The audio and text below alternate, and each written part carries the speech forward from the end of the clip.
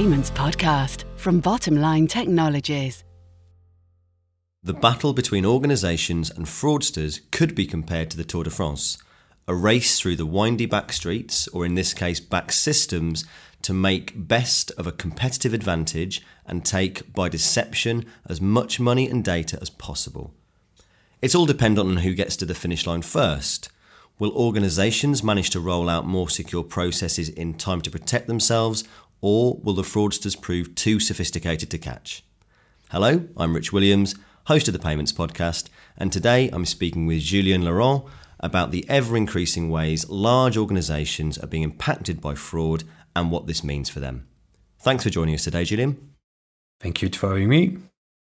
So earlier this year, our independent report, the Payments Barometer, showed us the average loss of fraud for organisations in Great Britain was around £240,000, with 1 in 5 enterprises even losing more than £1 million. Julien, what's the impact of this scale of attack?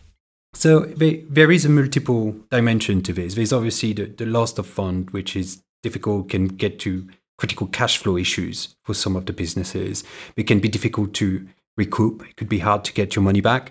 But I think furthermore, there is the disruption that can happen in a business, the cost of remediation when it comes after, the reputation impact, depending on what business you are in.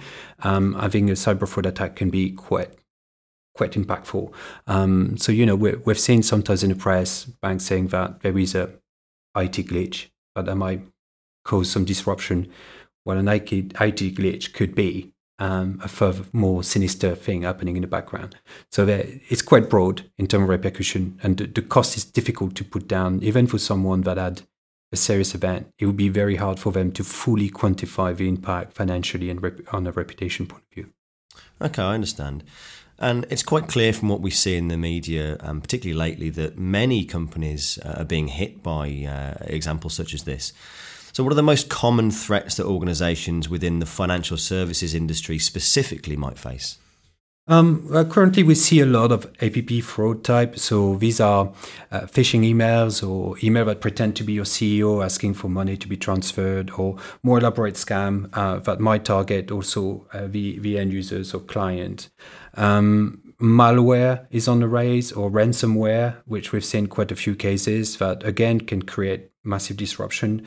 And in some odd situations, we also see an impact where the attack was to use the resources of the company to do some mining on some cryptocurrency. So they were installing a software in order to make money on the back, not actually do anything else, but stealing powers and energy bills.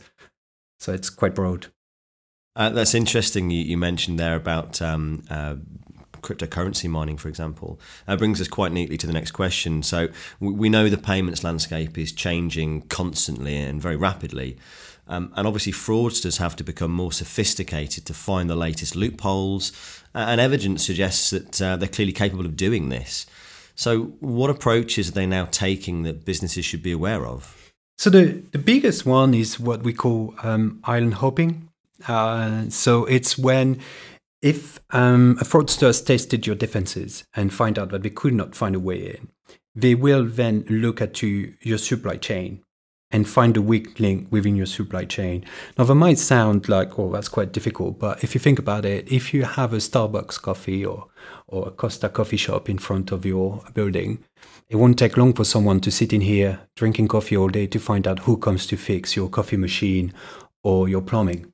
And then if they go after that company, their goal is not to make any damage in that institution, is to use them as a mean to get to you.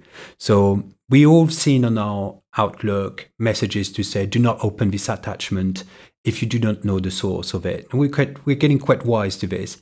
But if you do know the source, because someone came and fixed your printer or what have you, and then you open the attachment, that attachment could have a payload on it, which is a malware, and that was the door open to them. And they will then move laterally within your organization until they find the system that is the actual target.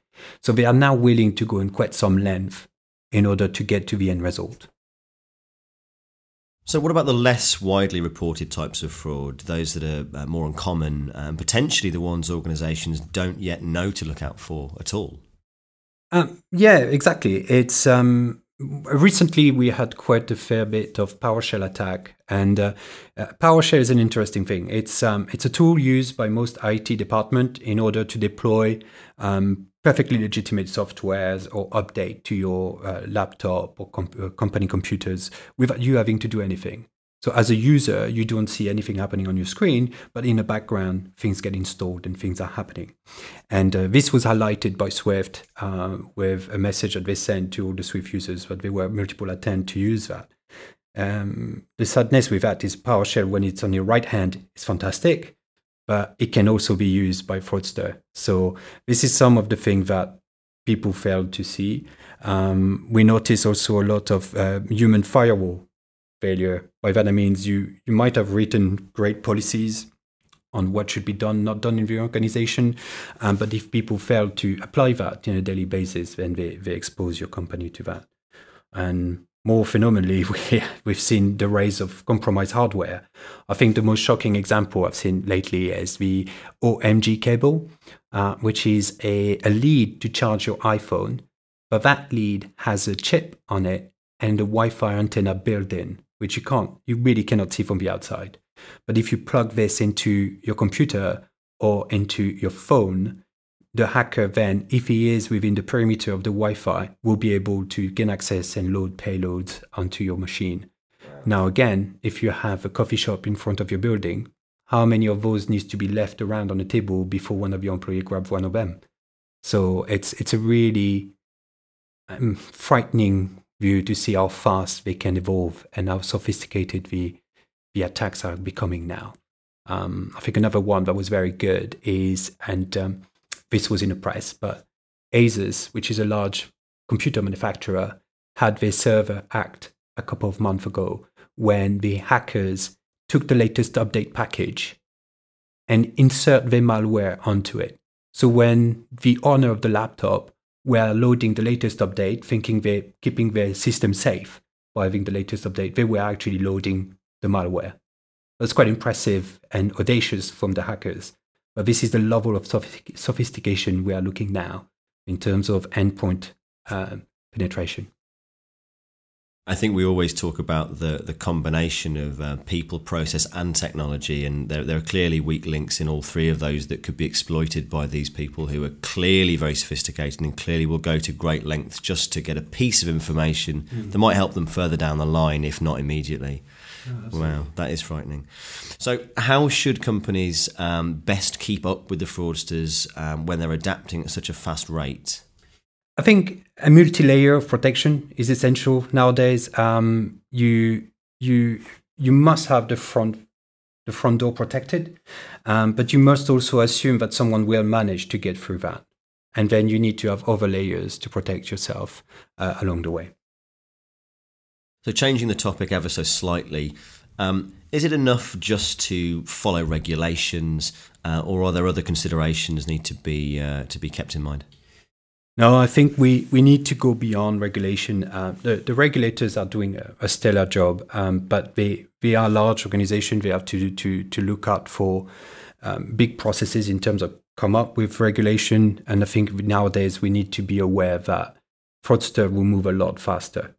Also, if you think about it, if you issue a regulation saying that within 6 months you need to be implementing certain countermeasures, the hackers can read that too. It's public knowledge. So they have a nice notice that within 6 months' time, certain tricks won't work anymore. And they're not going to wait until the 6 months expire to move on to the next technique.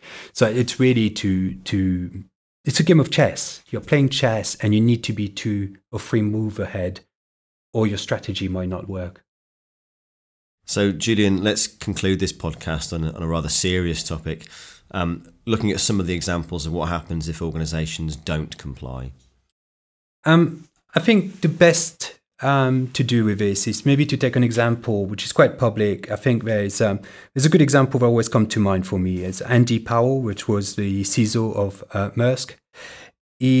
They experienced a very grave attack and they paid the consequences. And I think what he said on this is, and I quote, the way in which our business are changing, the attack surface is massively changing.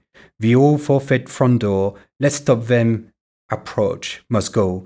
We are all digitizing and creating one-to-one relationship with our customer, which we need to protect. And that's exactly that. Multi-layer of protection. Assume that your first defenses will be broken. And so what happened then? And let's not forget that at the end of the day, these people are after a couple of things. Either your data, your money, or your resources. So keep that in mind and add layers to make it difficult to reach those goals. Assume the worst and prepare for it. Absolutely. Great. Well, that was all really insightful, if a little unsettling at times. But thanks again, Julien, for joining us. Thank you. So unfortunately, that's all we have time for today. We'll be back with some more podcasts very soon. And in the meantime, you can listen to more episodes on all things payments at the touch of a button using your preferred provider. And we'll see you all next time.